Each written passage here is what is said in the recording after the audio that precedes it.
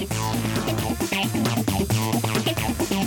2.0. Innovation. Trend. Collaboration. Software. Metadata. Got the world turning as fast as it can? Hear how technology can help, legally speaking, with two of the top legal technology experts, authors, and lawyers, Dennis Kennedy and Tom Mile. Welcome to the Kennedy Mile Report here on the Legal Talk Network. And welcome to episode 316 of the Kennedy Mile Report. I'm Dennis Kennedy in Ann Arbor. And I'm Tom Mile in Dallas. In our last episode, we took an up-to-date look at home offices, some new ideas and trends, and what works best these days. And that was before I learned about Steelcase's upcoming new line of Frank Lloyd Wright-inspired office furniture.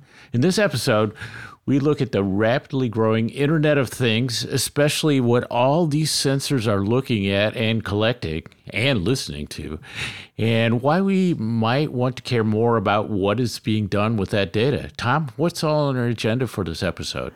Well, Dennis, in this edition of the Kennedy Mile Report, we will indeed be taking an updated look at connected devices and how they might affect you, whether it's in your practice or whether just as a regular person. I think that's more the case these days. In our second segment, we're going to update you on what we're doing and maybe some of our new projects. And as usual, we'll finish up with our parting shots, that one tip, website, or observation that you can start to use the second that this podcast is over. But first up, the Internet of Things and what it's up to these days. We first covered the Internet of Things 10 years ago. It is at least that old, episode 97.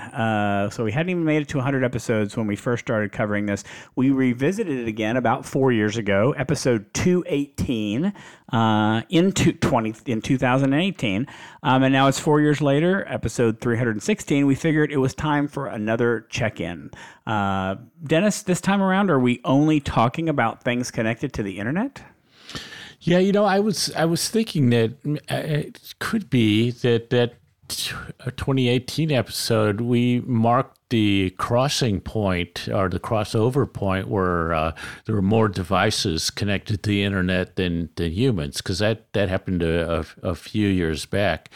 I sort of, it's a funny thing to use that term to talk about Internet of Things, because we are really talking about things that are connected to the Internet, and it's typically not laptops, not phones, but all the other stuff that's connected, and there is a lot of it. So I looked at some statistics, and I was seeing from 14 to 31 billion Internet of Things devices these days, and they account for half to two-thirds of all the devices connected to the Internet. So we're talking about all those things other than the computers, the laptops, the phones, those sorts of things.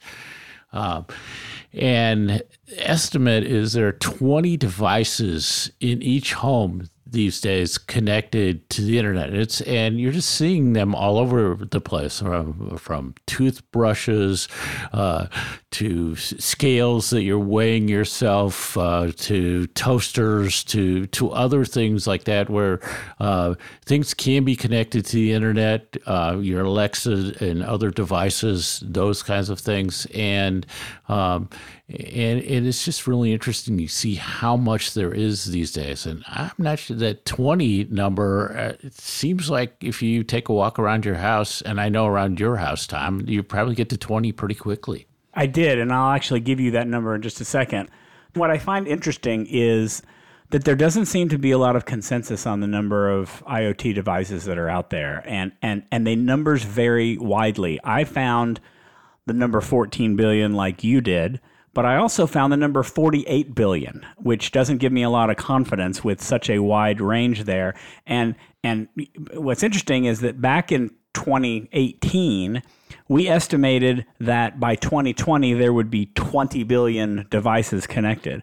I'm actually gonna be a little cynical and say that it is closer to the 14 than it is to the 48. And part of the reason for that is over the past 1 or 2 years, we've had a big chip shortage issue, and chips are what go into connected devices. Chips are what go into the sensors that we're going to be talking about. And as a result, that has resulted in fewer devices being made. So I'm going to argue that it's not the 48. It's probably not the 30. It's probably closer to the 14. Dennis, to your point, I looked at my Eero. By the way, if you are using an Eero or if you are using a mesh network in your home, you can see through your app how many devices are connected to your wireless network. And as of yesterday, we had 29 devices connected to our wireless network, and then it said that there might be another 6 that also were connected at some point in time. So 35 devices. Let me give 2 other fun facts. In 2021, there were an estimated 258 million smart homes. So homes that had smart equipment in them, that are smart lights, door locks, plugs, sprinkler systems, things that are connected to the internet and can work in an automated way for you. That is only 12% of the houses in the United States. That is expected to grow.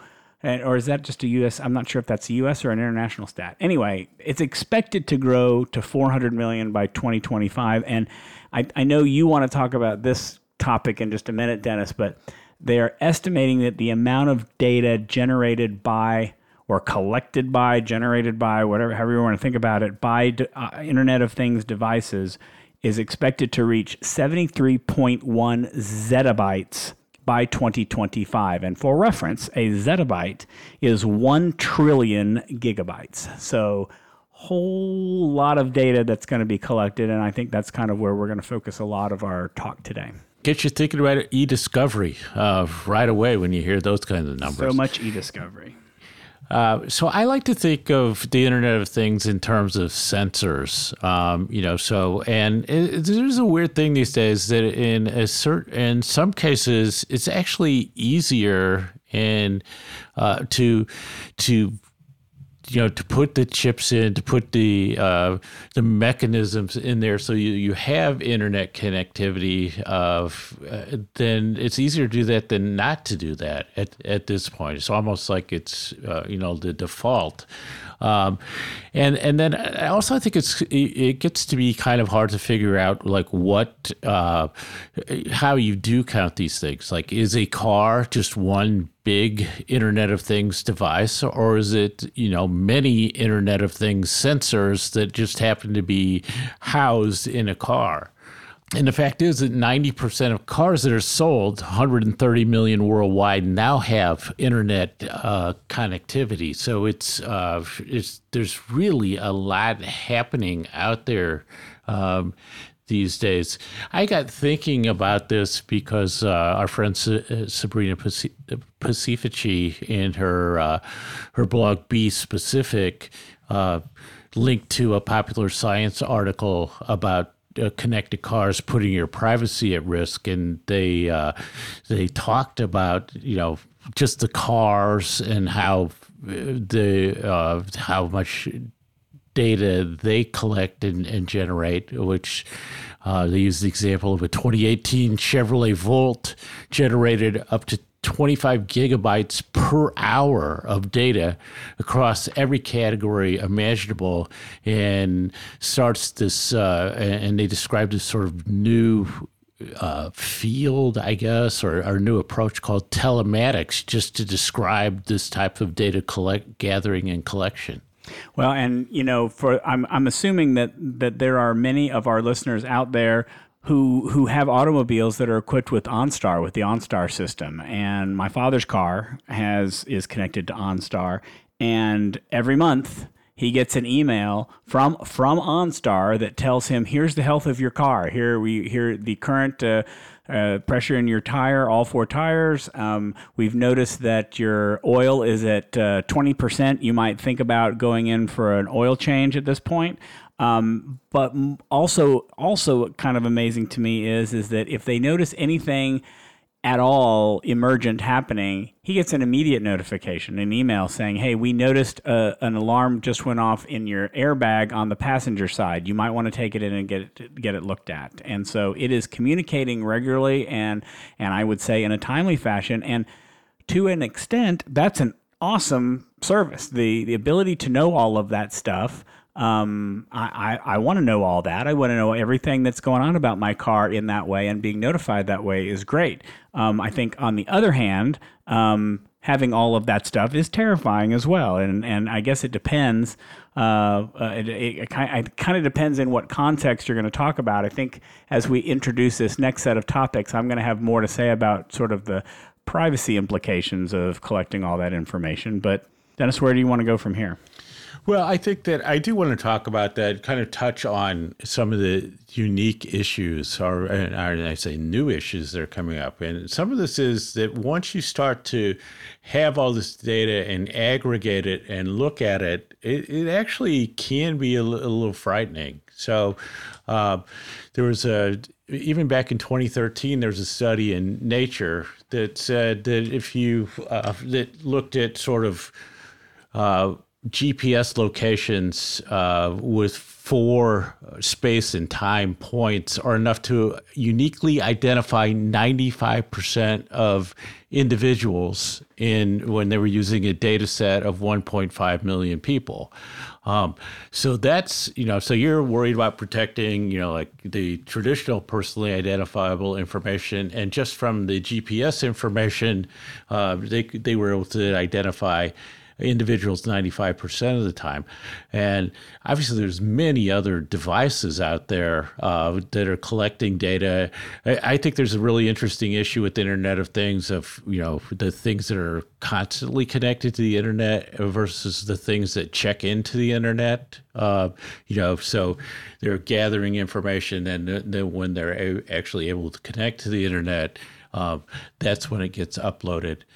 I go back to Kevin Kelly's book, The Inevitable, and I think he would say it's inevitable that if data can be collected, it will be collected, and the challenge is how we as a society let that data be used. And we're already starting to see this sort of socially and politically. So there's a lot of discussion right now that with, location information, other information, that there are implications if Roe versus Wade is overturned and you're looking at abortion and the providing of abortion, and how data collection has an impact on that, potentially in terms of criminal law. I think the U.S. and most of the world made a decision with COVID that we didn't want to go into the depths of location and contact tracking that we might have gone. So that data is out there to be collected and analyzed. The challenge, I think, is how are we as going to make a decision about how we actually do use that? Well, let's take it a little bit further, and I want to introduce a new term to everyone, or it may be new to you, may not be, and that is IoMT, the Internet of Medical Things. So kind of aligned with what Dennis was just talking about, that continues to expand. And just talking about consumer things, the Apple Watch that Dennis is wearing right now collects so much data. Now, of course, Apple will never do anything with that, right? They're never going to do anything, but you might have an Oura ring. You might have a Whoops band. I've been looking at that lately. It looks kind of like an awesome way to measure a bunch of things about your health, and it's collecting a bunch of stuff. During the time of COVID, they developed, lots of employers developed cameras to measure social distancing so that you can see what's going on. But there is been such a surge fueled by the COVID the pandemic. At wearable health monitoring to extend in-home treatment. So to prevent and allow doctors to provide services without the risks of bringing sick people all into one place, that it makes it easier to monitor. So devices that perform virtual office visits, my dad's blood sugar monitor, that twice a day I get a notification of what his blood sugar is. My blood pressure machine, my scales, wheelchairs, defibrillators, oxygen pumps, all of it's connected, and it's all taking personal information. This is all medical information. We've kind of moved from beyond whether my oil is 20% from getting we need to get it replaced to, what is my blood pressure, what is my blood sugar, do I have some kind of condition that an insurance company might be interested in? It gets a lot more concerning. So there's huge benefits to all this, but I think there's huge risks as well. I think we're going to just keep coming back to like, what is the trade-off that we're willing to make? Because there's a lot of things that are possible. People are talking about you could have a built-in breathalyzer in your car, that would keep you from even starting your car if your blood alcohol was too high. And that sounds like a good thing, but is it? And how does that compare to, I think, Tom, you make a great point of the knowing that you're this close to an oil change or something breaking down in your car is one thing, but knowing health information about you could be something different, and something other information like the speed you're driving or other things like that could have a legal implication also become significant. So I think that's the debate that we're going to have to we'll see play out over the next few years. All right, we've got a lot more to say, but first we need to take a quick break for a message from our sponsors. Be the best resource you can for your Spanish-speaking clients with the Spanish Group's legal translation service. Experienced translators ensure accurate translation of your documents with same-day delivery. Confidentiality is ensured, and the Spanish Group guarantees acceptance for certified translations. All that, and their rates are competitive. If you need other languages, the Spanish Group translates in over 140 languages. Mention Legal Talk 20 when you request your quote for 20% off your first translation. Visit thespanishgroup.org. Filing court documents, serving legal papers, collecting electronic signatures, all critical parts of the litigation process, yet ones that are time-consuming and error-prone. But what if you could do more straight from your case or document management software? InfoTrack automates data entry, document selection, tracking, and information syncing across all these core tasks and more by integrating with your core systems like Clio, Smokeball, Leap, MyCase, and others. Spend more time on substantive legal work and less time on busy work. Learn how simple it can be at infotrack.com/simple.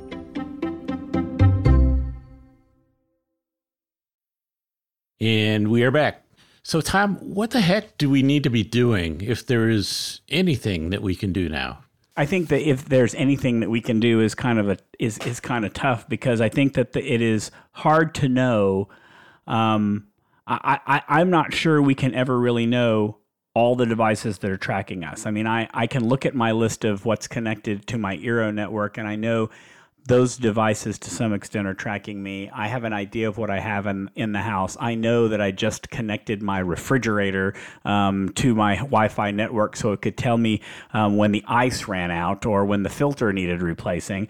But what about in just every day, any around and about? When are you being monitored by sensors that you're not aware of? So I don't know that it's ever going to be possible to figure out how many devices are capable of tracking you. I think that the smarter move is just to understand that you are capable of being monitored in a multitude of places and ways, and design your life accordingly, and just decide, here's how I plan to accept or not accept. I've mentioned multiple times how I'm, the Google fanboy, and I know that they collect a lot of information with me, and I've made peace about that from a certain perspective.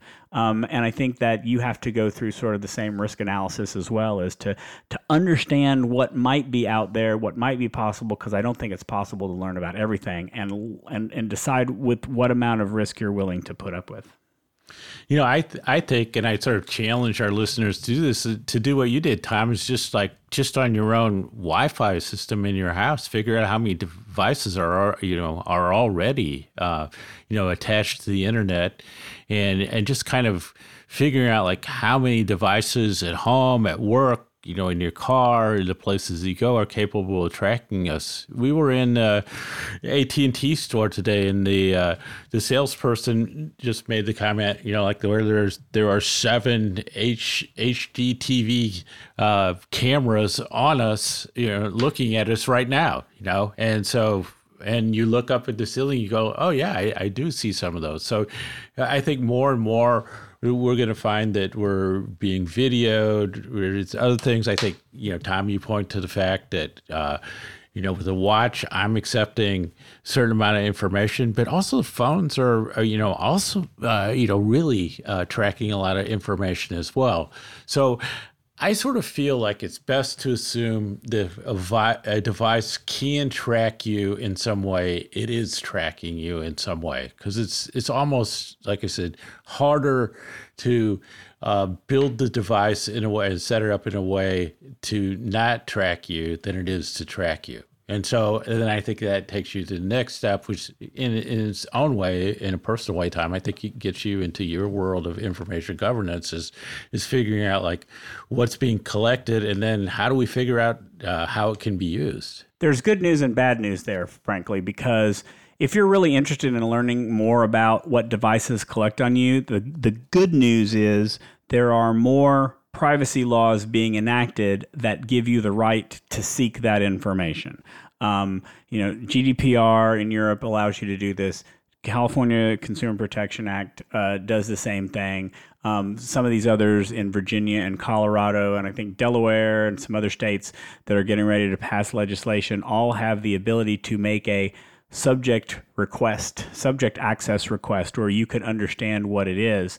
But that's probably going to be the only way that you can really find out exactly what information that they're keeping on you. They probably, unless you go to their website, let's back up. That's the other way to do it, is you can make a request, or if they're following the law, if they're really complying, going to the owners of the sensors or the devices that are tracking you, they should be putting that information in their privacy notices. They should be putting it in their applicable information on the website, and they are violating certain privacy laws if they do not do that. Now, if you're not a California resident or a Virginia resident, they may not have any obligation to you to do that. But that information that for the California resident is likely also applicable to me in Texas, because they're probably not collecting any different information between the two states. That's really, I think, one of the only ways to find it out. Look at the privacy statement, or if you really want to dig in deep, make that subject request if you have the right to do so under a particular law.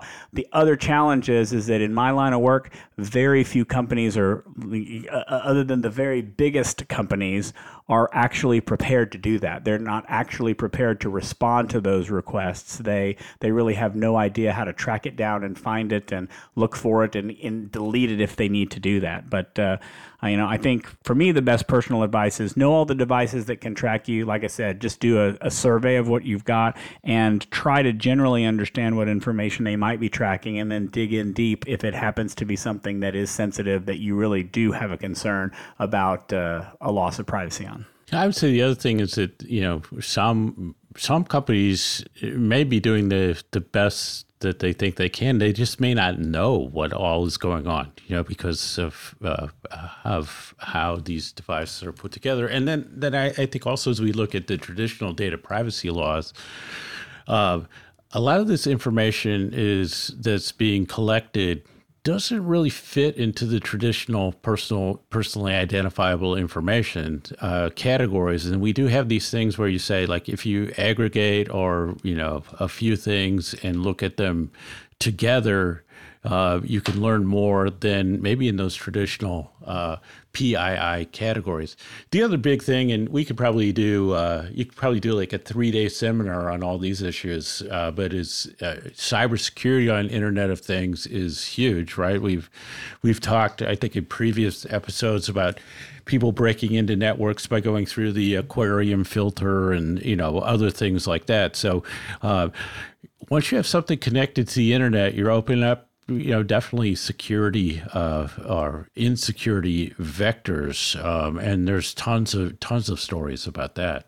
Well, a couple of statistics in that area. In 2021, just the first 6 months of 2021, there were an estimated 1.5 billion attacks against IoT devices. And that's 1.5 in the first 6 months. That exceeded, I think the number was 900 million in all of 2020. So it's increasing like you might expect.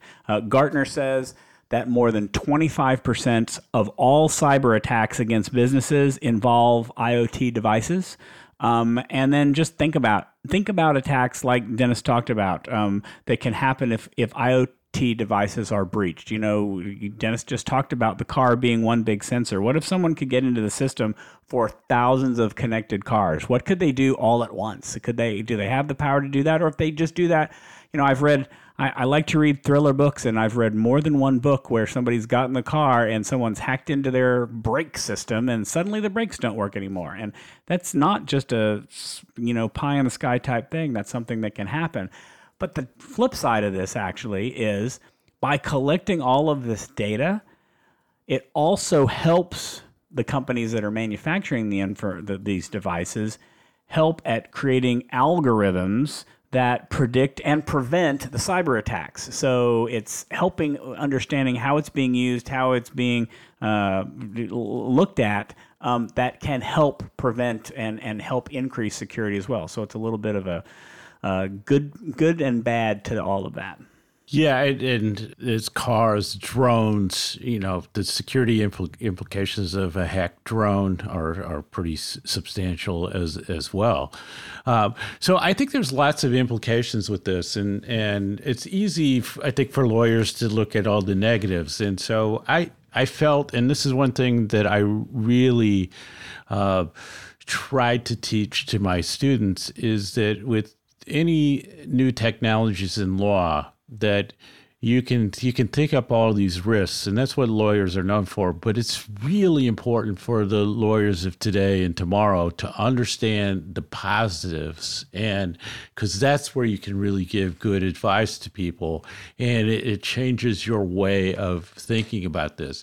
So, just a couple of examples that I was thinking about is that, I watch all these detective shows, and, like the classic thing is like, okay, so where were you between, 10 and 2 o'clock last night? You go, like, I was home. They go, like, is anybody with you who can confirm that? And they go, no, I was home by myself, or I was sleeping.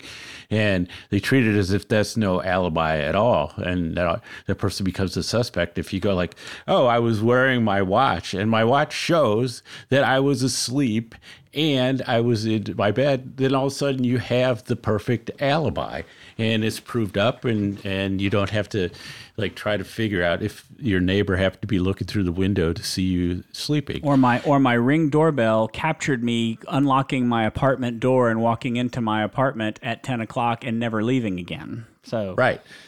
And then the other thing I ran into, which is not totally an Internet of Things, but some of the stuff is just good as a memory aid. You just go like, oh, how many times did I ride my bike last month? Or I was at the dentist and they said, we were talking about when I had a crown put on. And I go, I don't know. It was like maybe a year or so ago. And they looked and they go, oh, it was like October. And you're going like, oh, that's amazing that this data exists and it's accessible. So I think some of these things where you could say there are benefits, and you gave a couple, and I just thought of like some simple ones. But I think some of the stuff actually, if we think about the positives, then we can say, oh, some of these can be actually used in law practice or in representing clients as well. All right, Dennis, we're running long on this segment. Any tips, recommendations, parting words for thoughts on this subject? Yeah, I think that this is a place where you're thinking like, oh, maybe Congress will pass some laws to protect us. I don't think that's likely. in the next few years. So I think you're talking about self-help, you're talking about due diligence, those sorts of things. I think this is an important thing. I think understanding what's out there, getting a sense of what might be being collected about you, about when you see you have an option to buy, say, like a new electric toothbrush that has internet connection or it doesn't, that you make a decision about, are there really pros or cons, what are the pros and cons of that? So I think just becoming sort of more aware and say, the number of devices connected, the number of sensors, especially once we get over, past the chip shortages, we're just going to see, exponential increase in these things and the amount of data. So that becomes important. And I still think that for lawyers, this is, really pushing us to the world where if you're saying all we're looking at are documents and email, we're not looking at the most important evidence. All right. Before we move on to our next segment, let's take a quick break for a message from our sponsors. Delegate out those tasks that take up your time. Staffy can help you with your legal, administrative, marketing, and even client-facing workload. Hiring Staffy's top-notch bilingual virtual staff means Staffy does the recruiting, hiring, and training for you. Then, if you need a change, Staffy handles it. You get to concentrate on your strategic work. Schedule a free consultation at staffy.cc. That's STAFI.cc and get $500 off with code HAPPY24. And now let's get back to the Kennedy Miles Report. I'm Tom Miles. And I'm Dennis Kennedy. So I was thinking the other day, Tom, that, longtime listeners know who we are. New listeners might not. And other than our upcoming new work from home edition of our Collaboration Tools and Technologies book, some listeners might not know some of the new projects we're involved in these days. So I thought it was just like a good time at this point, nothing magical, to do like a little bit of reintroduction of ourselves and where we are these days. And I convinced Tom to go along with me. So Tom, let's start with you. Who the heck are you? So my name is Tom Miles. I am Chief Operating Officer of Contourl. We are information governance consultants, and information governance is a discipline that probably in an earlier time was better known and maybe still known to most people as records management. But records management only describes a part of what we do. Information governance really talks about the life cycle of information and managing information throughout an organization in all of the ways that it needs to be managed. So it's not just records management. It's not just making sure that things are stored in the right place and having a retention schedule and keeping information a certain period of time. It's about privacy. It's about how do we protect that information that needs to be protected. It's about information security. How do we're protecting the privacy on the one hand, but we're protecting the security on the other. They are two very distinct issues here because you want to protect security of all sorts of information, but not all of that information you're protecting is personal information. So they're two separate but and very distinct concepts. And then finally, you want to talk about litigation and e-discovery, because how do we make sure that we are able to respond appropriately if we get sued, or if there's a regulatory investigation, or if we have an internal investigation into something that we need to deal with. So I work a lot with organizations. We put together programs for them. We help them get better control over their information. Knowing that many of you are working at law firms, my guess is you're keeping most of the documents you have permanently, forever. And while from a client standpoint, that may be, a risk-averse way to deal with it, we also find that the amount of what I'll call non-records, or we like to refer to it as ROT, the redundant, out-of-date, and trivial information, probably makes up 20 to 40% of all the documents you may have somewhere. It's just a lot of copies, a lot of duplicates, a lot of old, outdated things that you no longer need. And we help organizations clean that stuff up and get better organized, which makes them more productive. that's kind of what I do day in and day out. I draft schedules. I create strategies. I do lots of e-discovery procedures for companies. We do implementations where we are very heavily into Microsoft 365 because we do believe that it is the most cost-effective information governance tool that's out there right now. Because most organizations have it, so why not take advantage of the tools that it has rather than spend $1 million on a standalone document management system? But that's kind of my day-to-day work. I very much enjoy what I do. I like working. It allows me to work both with lawyers and legal department on process and risk-based issues, but also work in the field of technology, implementing a lot of these tools. That gives me almost no time for projects. So right now there's no projects for me, so I'm going to turn it over to you, Dennis, and say, how about you? Who are you, Dennis? Well, I will say for you that the big project is so close to done, we can almost taste it, which is the new book. Well, that's right. I don't really count that as a project because we are in the home stretch that there's not a lot left to do. Very excited about it and look forward. Everybody stay tuned for more announcements and maybe more episodes on the topics in the book. So, as people may know, I retired from MasterCard as an in-house counsel about 4 years ago, and did a little adjunct teaching, and now find myself as the director of something called the Center for Law, Technology, and Innovation at Michigan State University, and I teach a couple classes there. I'm also teaching a class at Michigan Law School, which means I always have to be careful about which colors and logos I wear, depending on who my audience is. So I sort of have this summer off, and I'm doing a new thing I'll talk about in the parting shots that I call Legal Innovation as a Service for law departments. And I'm doing a number of projects that are all sort of around the notion of innovation in law, with what's going to be a law department focus, because there's a ton of people doing this stuff for law firms. So I just want to be at a place where no one else is, as I kind of design the path toward what looks like a more normal retirement. And probably one of my projects is working with a coach to help me do that. So that's what I'm up to these days, and it's nice to be in the academic rhythm where you find that you have a couple months of the summer off. Now it's time for our parting shots, that one tip, website, or observation you can use the second this podcast ends. Tom, take it away. So back when I was in high school, I went through a brief phase where I was obsessed with the idea of speed reading and learning how to speed read.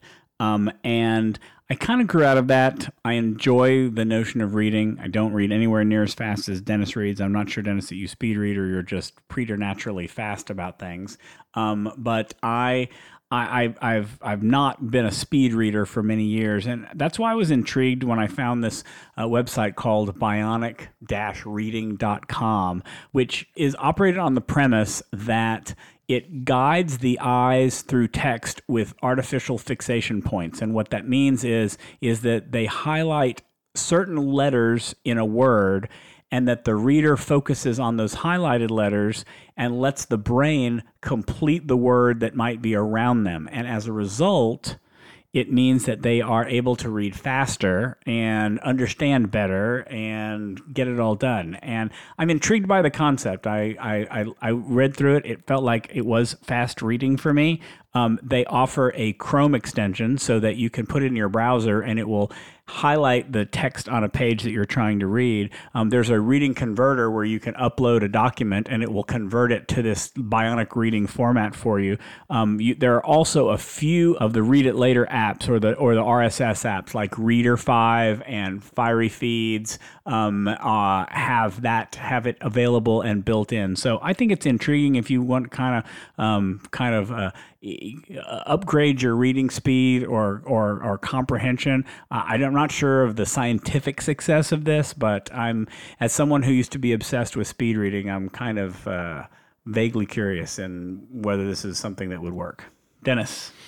I like all these things that are saying, like, how do we cope with information overload? And sometimes the choke point is the speed that we read at. And so I like those approaches. I think summarization is another approach that helps you speed read in a way. So like something like Get Abstract that does summaries. There's definitely this movement toward listening to audio at 1.5 to double speed. I talked to somebody the other day who looks at YouTube videos at 1.5 to double speed. So people are sort of coping by saying, like, can we kind of ease the choke point that our reading speed or that real time gives us so we can go through things faster and have the same comprehension. So that's a really interesting one time I'll have to take a look at. So what I would talk about in my parting shot is just a pitch and an explanation for the new thing I'm doing, which is Legal Innovation as a Service, I call it, for law departments. So you can find more about that on my website. It's sort of builds off of my book, Successful Innovation Outcomes in Law. I feel that there's a lot of people who want to advise law departments. I'm not sure how well law departments listen to advice on innovation, but I think where I can help and what sort of my uniqueness and value is with law departments and what law departments are doing innovation. So I just it's a quasi-productized service, sort of 4 different approaches: fixed price, just in time, just enough, guidance on helping you have more successful innovation outcomes in a law department. And I can't wait to try it as an experiment to really, I'm in love with the idea, so it's time to test it in the real world. So that's what I'm going to be doing this summer, is putting that out there so you can see a lot more from me about this and innovation with the focus on law departments. Very exciting. Can't wait to hear more. And so that wraps up for this edition of the Kennedy Miles Report. Thanks for joining us on the podcast. You can find show notes for this episode on the Legal Talk Network's page for the show. If you like what you hear, please subscribe to our podcast in iTunes, on the Legal Talk Network site, where you can find archives of all of our previous podcasts, or in your favorite podcast app. If you'd like to get in touch with us, reach out to us on LinkedIn. You can reach out to us on Twitter as well, or leave us a voicemail. We'd love to get questions for our B segment. That number is 720-441-6820. So until the next podcast, I'm Tom Miles. And I'm Dennis Kennedy, and you've been listening to the Kennedy Miles Report, a podcast on legal technology with an internet focus. If you like what you heard today, please rate us in Apple Podcasts, and we'll see you next time for another episode of the Kennedy Miles Report on the Legal Talk Network. Thanks for listening to the Kennedy Miles Report. Check out Dennis and Tom's book, The Lawyer's Guide to Collaboration Tools and Technologies, Smart Ways to Work Together, from ABA Books or Amazon. And join us every other week for another edition of the Kennedy Miles Report, only on the Legal Talk Network.